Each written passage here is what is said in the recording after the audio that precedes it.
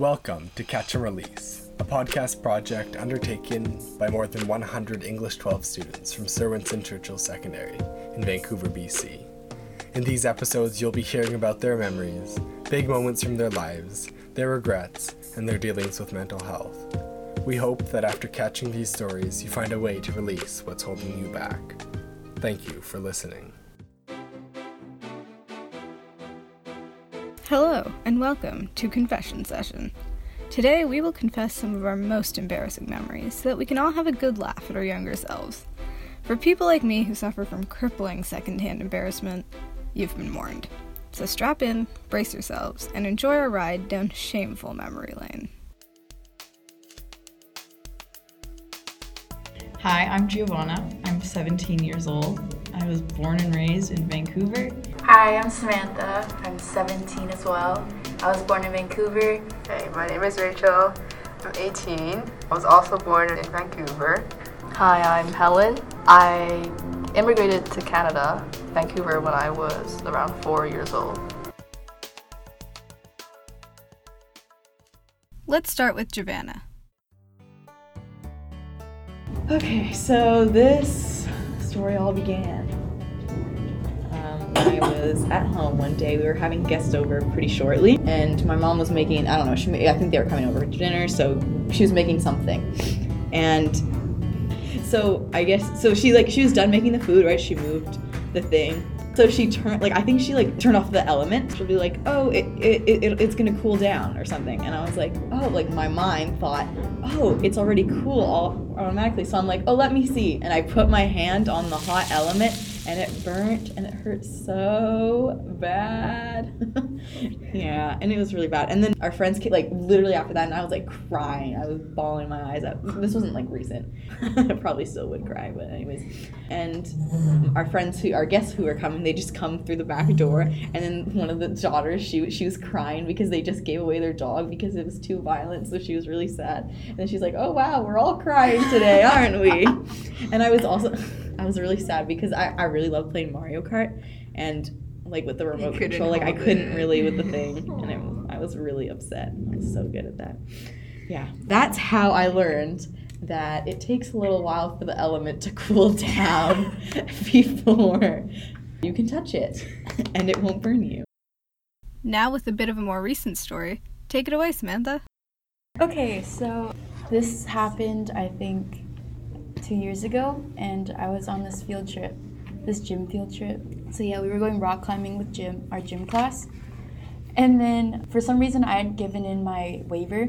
So then right when I got into the door, my gym teacher came up to me and he was like, you can't do anything unless you give me your waiver. So then I said, oh yeah, I have it in my bag. So so then I reach into my bag and I pull it out. At the same time, okay, so right when I took out my piece of paper, this like fluffy orange package falls onto the floor. And It's so funny. I remember it like it was yesterday. I looked down at the floor and then I realized that this orange package is a pad that just fell on the floor right between me and my gym teacher. Male gym teacher. Oh yeah, a male gym teacher. Anyways, so then I started getting super embarrassed, and I'm thinking like, there's so many eyes on me, everybody's watching, and people just saw like me like drop a pad on the floor. And also, to make it even better, my gym teacher starts laughing, right? Yeah, he started laughing, and he was like, I'm pretty sure he even said like, oh, that's embarrassing. Yeah, he said something like that. Yeah. So then after I pick it up, like I shove it in my bag and then I shuffle away really awkwardly. And then I go ask my friends if they saw what happened, and they're like, no, we weren't even watching. Like no one was paying attention to you. And that's how I learned that people are not always paying attention to what you're doing, even though you might think that they are. And what you're doing really doesn't matter. Not that it doesn't matter, but people don't care. Like, people don't pay attention to you as much as you pay attention to yourself. Yeah. I sure noticed. Moving on, here's an anecdote from Rachel. So, when I was like 5-ish, that was when I first started having piano lessons. And when my classmates, after school, everyone would get to play on the playground. They get to do whatever they want, hang with their friends, while I had to either go home to practice piano or go to the teacher's studio to have my lesson. So I was always jealous. I was always like this is such a waste of time. So there comes a time when I'm around in grade 3 where I really didn't want to practice piano anymore. I didn't want to do it. I was like hitting a point where I was giving up. And during this one period, I didn't practice. And I'm like, when I go to the lessons, I'm just gonna wing it. And like when you go to the lessons, you're not just playing your pieces, you have to do the scales and the arpeggios and all that. And that's the stuff that I hated to practice. I just left it. I did not practice at all that week. And then when I went to the lesson, I basically flunked everything. I couldn't even get through the piece, and like I'm so bad at making stuff up on the spot. All the notes were wrong, and then my teacher was like, what is wrong with you? Like afterwards, I thought, oh, she's just probably gonna yell at me. I thought it was gonna be just one of those small talks, but then she ended up calling in my parents for a long talk and being like, if this is not what you want to do, why bother? Like, so it actually hit the point where I didn't know if I wanted to continue. So after that talk, it just made me realize that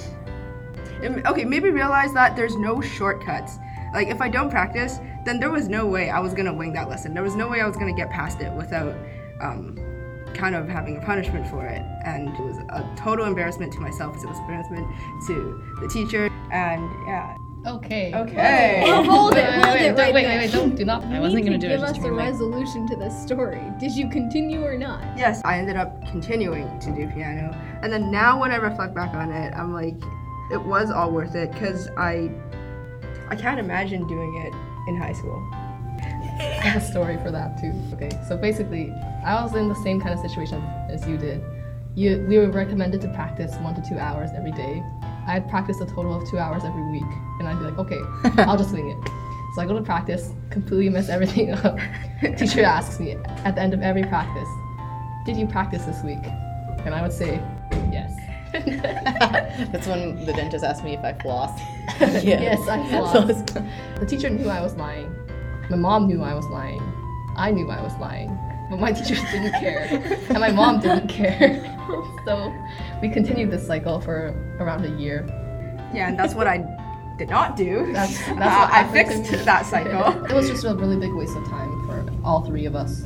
Or maybe not my mom, but for me and my teacher. I really regret not trying harder when I did have the chance to. So that just shows you the difference between a success and a failure.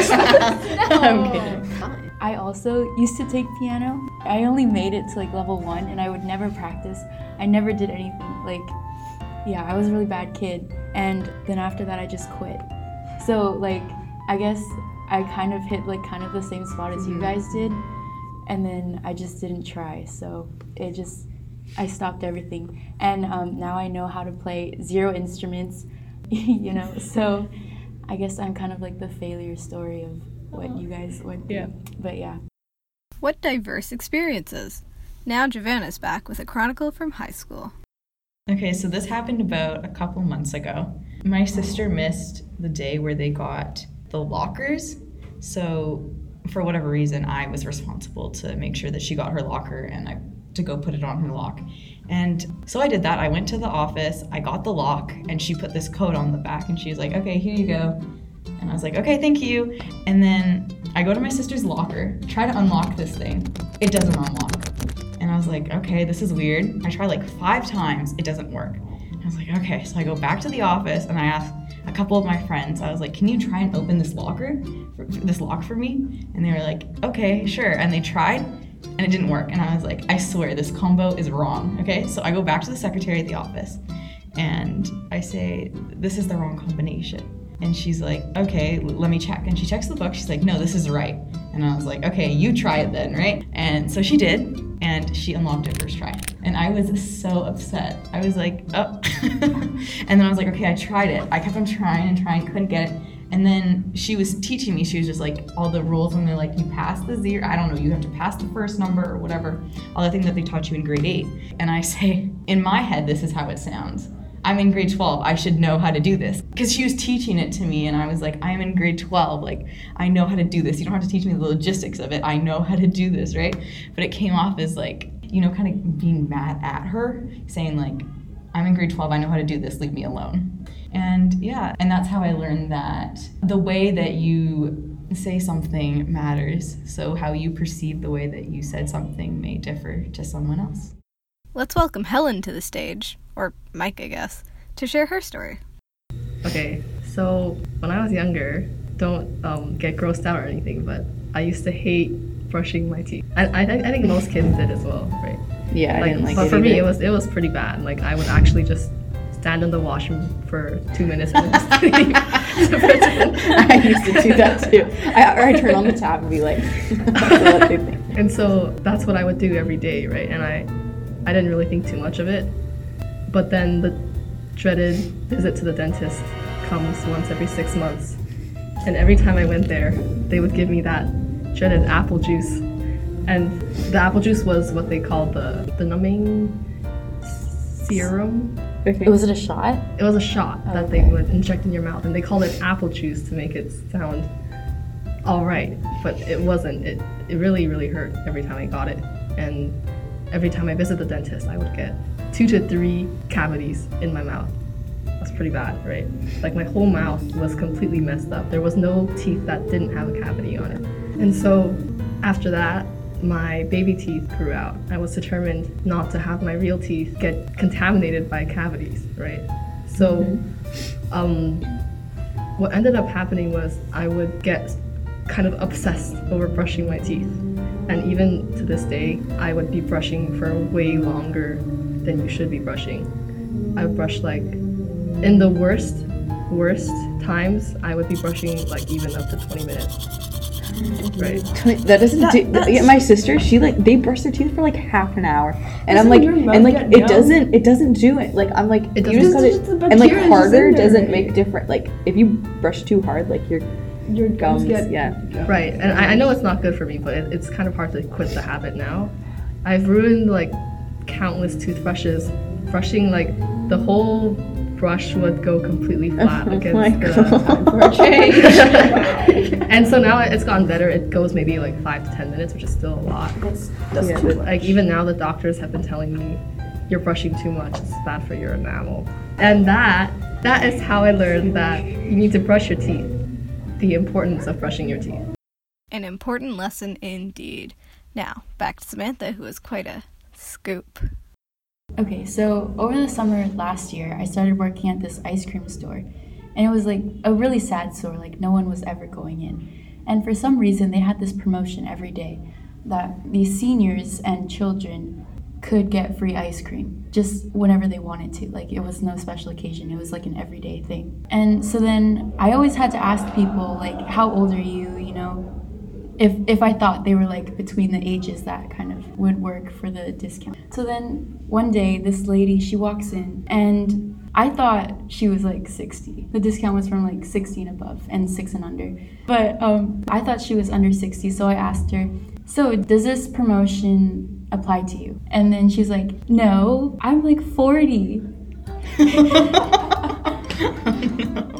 And then she's like, I'm offended. So I said, oh my gosh, I'm so sorry. Like, I actually ask everyone, like, I didn't mean to be offensive. And then she's like, okay, well. So then I gave her a giant scoop of ice cream. I guess I had to make her pay for it because she wasn't 16 above. And then she left the store. And that's how I learned that you should never guess someone's age and to think before you speak. Finally, one last spiel from Giovanna. We saved the best for last, y'all. And by best, I mean, well, you'll find out for yourself soon enough. Okay, so this next thing happened was when, this was just a day thing. Part of our youth group is where we go to random places. So this time we decided to go to the Cultus Lake Water Park. Like, everything was fine, I was having lots of fun. You know, it was a really good time. And so I was in about grade 6. That makes it even worse. And we're just like having fun, having the time of our lives, right? As much fun as a grade 6 kid can have, right? And I guess like at that point, like I kind of had to use the washroom. And we decided to go on the Valley of Fear. And if anybody has been on the Valley of Fear, you would know that like I always hold my butt up because you will slam your butt on the ramp, I guess you could call it, or on the ride, the attraction. But I guess that time I didn't do that, and I kind of had to use the washroom. So we were going down this thing, and I hit my bum on the thing, and I peed myself. It wasn't like a lot, it was a little bit, but it was enough that it would be like noticeable, you know, like, and I could tell, I could smell it. I was like, I could smell it off of me, and I was so embarrassed. And like, obviously your swimsuit's wet, so it's like even more difficult to like clean yourself. So like, I go to the bathroom and I try to clean it off. It's not coming off, and as gross as this sounds, I actually went into one of like the pools just to try to see if I could wash it. Because nobody kind of knew.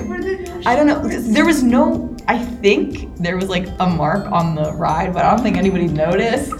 Or maybe there wasn't one. The next person to go, oh my gosh. Maybe not. Maybe didn't. But I know it smelled. Yeah, I just knew that it smelled. It smelled pretty bad, and I was so embarrassed. I think I just got changed. I was like, okay, I'm done. I'm done for the day. So, and that's how I learned that when you gotta go, you gotta go.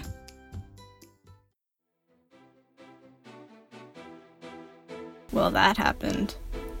All of that happened. Every single one of those were true stories. But don't feel too bad. We've all grown up and learned our lessons since then. We've gotten to a place where we can look back on those moments that felt like the end of the world and recognize that they're just learning experiences that are pretty funny in hindsight. Don't sweat the small stuff, because down the line, those memories will be sources of enjoyment as others laugh at your pain. You can't see me, but I'm winking. Bye.